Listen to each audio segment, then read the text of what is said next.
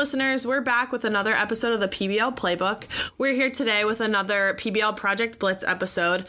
In this episode, we interviewed a couple of 8th grade PBL facilitators. We've got Trisha Burns, who is a math facilitator, and Angela Spurgeon, who is an English facilitator. They both teach at CSA Central Middle School in Columbus, Indiana. They did a project that they've done for a couple of years called Lit for Life. The Lit standing for literacy, where they raised funds to purchase books for students, younger students in need in our community. I think one of the great things that we get to hear about in this project is how two topics that really don't align with each other, or most people wouldn't put together, are integrated in a project that allows students to see how math and English can be connected in the real world, and how they can use both of those sets of skills to better someone else's life. So we're really excited to share this project with you, and we hope you enjoy.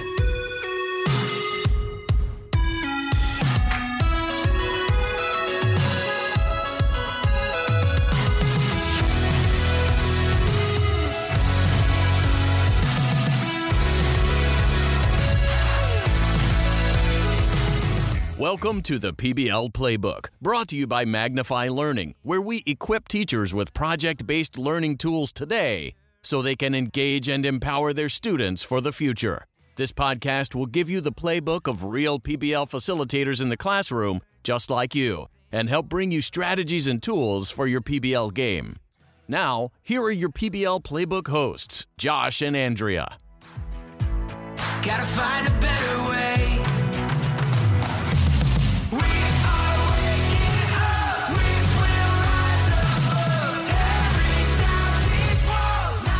Listeners, we're here today with Angela Spurgeon and Trish Burns from CSA Central Middle School, and they're going to share with us a project today that they did called Lit for Life, which was a combination project of English and math.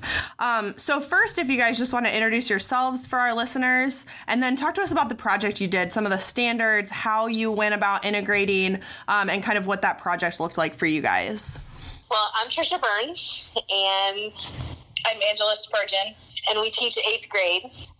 And the project we did, Lit for Life, we used, in math class, we did a lot of fundraising things. So students had to come up with a list of books that they would like to buy for charity, and then they had to use slope and y-intercept to make a goal line, and then they had to make a fundraising plan of how to raise that money.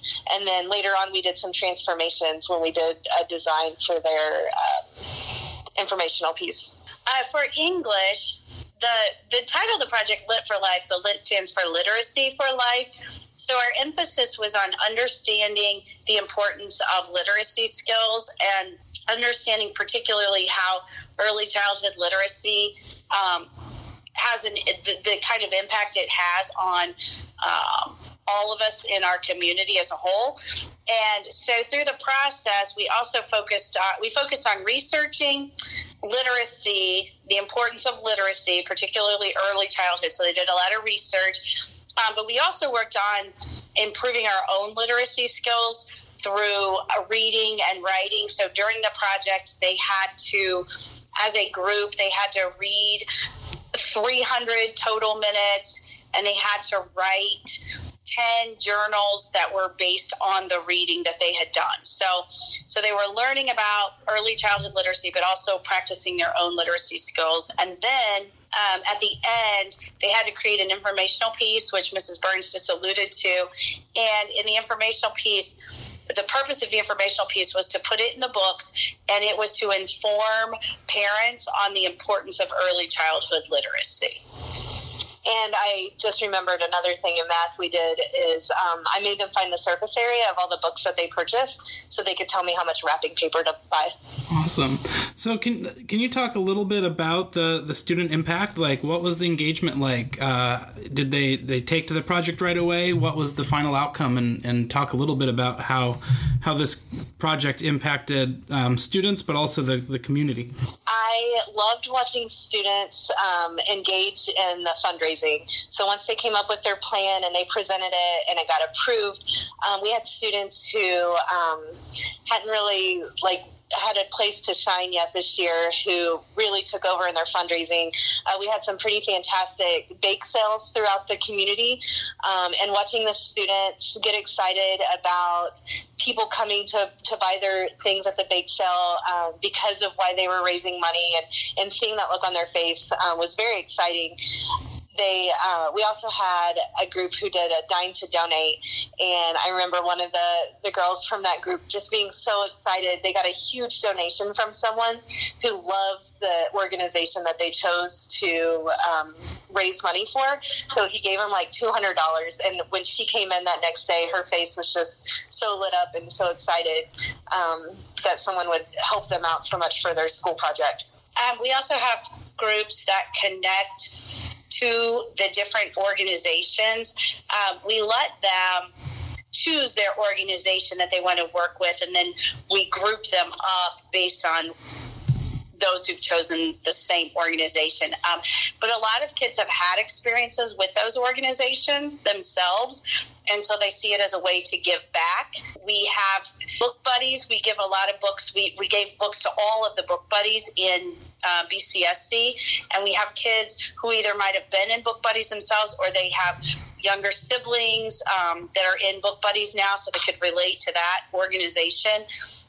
And then at the end, the students always love when they get an opportunity to deliver the books. In some cases, they get to deliver them, like book buddies, they get to actually see some of the kids. A lot of times it's just to the people who are in charge of the organization, but it's still so exciting when they get to hand off those books. And I know I saw on social media, a couple of the organizations posted pictures of them receiving their books from our students. And so it wasn't something we posted, it was the actual organization that made a social media post about getting these books from our students. I think that's one of the, the most powerful things about PBL is kids getting to see the direct impact of their work, and especially, like you said, going and delivering those things themselves.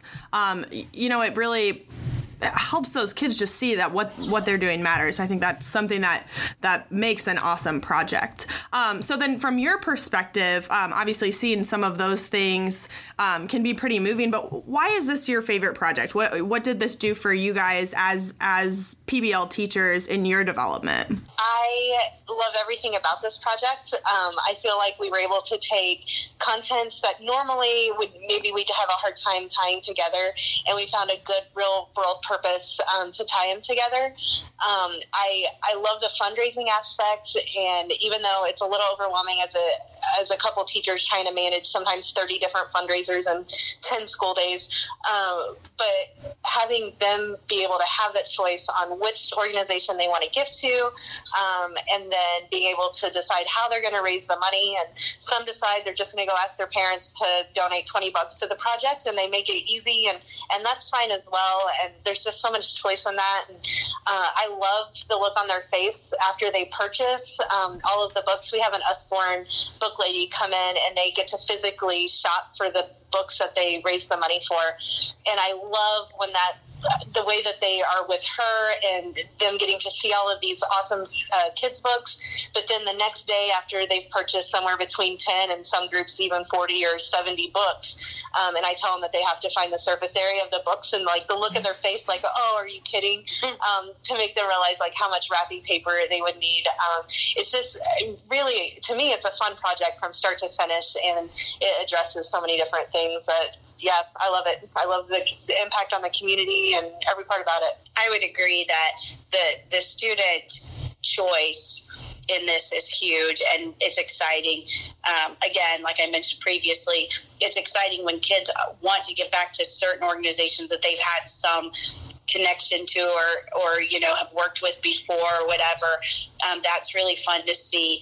And the fact that they choose their organization and they choose how to raise their money. And like Tricia Burns said, some of them did easy things. Some of them worked harder, and it's just fun to see how that all how that all comes to fruition and how it all plays out. And then the other thing that I was thinking about is just, it's so exciting to each day as we update that total. As we come the next day and we're like, oh, hey guys, today we're up to this dollar amount of money raised, and then adding that total each day. And then when you get to the end, and you realize this year we raised $4,000. I think we raised $3,000, but with what Usborne gave us, it was $4,500 of books that we got to choose. Gotcha. So when you get to the end and you realize we are purchasing $4,500 worth of books and putting them back into our personal community, you can't help but get excited about that, I think. Absolutely. That's a pretty remarkable contribution to the community, and for it to come from students, I think, is even more powerful. So if you're, as you think about reflecting on this project and potentially this is a project that could be recycled and done kind of on a year in, year out basis, what would you do to change it? How could you change it or make it better for the next year? I think I always struggle with just managing the different groups and being able to, be able to help every group know where they are in raising their money. When you're talking 30 different groups that are doing the project, managing where they're at, but then also managing their group skills of making sure everyone is taking equal part and that no one feels like that they're doing the whole thing. That's always something in all my projects. I feel like I am always seeking ideas and how to improve. And I think, is this the fourth year we've done this project? I think so. I think this is the fourth year we've done this project. So we certainly have, made some changes and improved some things over the years. And so I think, not that we can't continue to change, but I think we've been able to adapt to some of those things. I think for me, this year was interesting. We had, I believe this year we had more groups, or either it was the first time we've had groups that weren't really very successful in their fundraising. And so I'd like to figure out how to do a better job making them reflect on the process and helping them reflect on what did they do and why was it successful, but also even if it wasn't successful, helping them to see what they can learn from that. So something to do with doing a better job at reflecting. Yeah, absolutely. And we just put out an episode about reflection and the importance and the growth that comes from that. So, part of, like you guys have said, the reward of seeing their contribution, but then also reflecting on if it wasn't as successful, how do you move forward so you can kind of have that result as well, in some of those groups. So are there any closing thoughts that you want to leave our listeners with, whether about this project or about PBL in general? I guess I would just talk about, and I don't know who your listeners are for sure, but I guess I would just reiterate or expound on just how important PBL is and why we find it so, or why I find it so valuable. And, it just goes back to the things we've talked about with the real world impact and the fact that we are giving back to our community and that it's student led and it's student driven. And when they raised that $3,000 or whatever it was this year, it's because they figured out how to raise that money and they did the legwork to make it happen. It wasn't us as teachers or facilitators making it happen. And so that's one of the things that's so great about this project, and that's one of the things that's so great about PBL in general, in my opinion. And my big word of advice would be just get out and try it. It's okay to make mistakes. I think one of my favorite changes that we've made in this project is the first year we had a big book wrapping party and all of the kids are wrapping all of these books. And then we realized we have, I think that year, probably between 300, 350 books, something like that. And we realized none of them had gift tags on them to know what age group the charity should give the books to.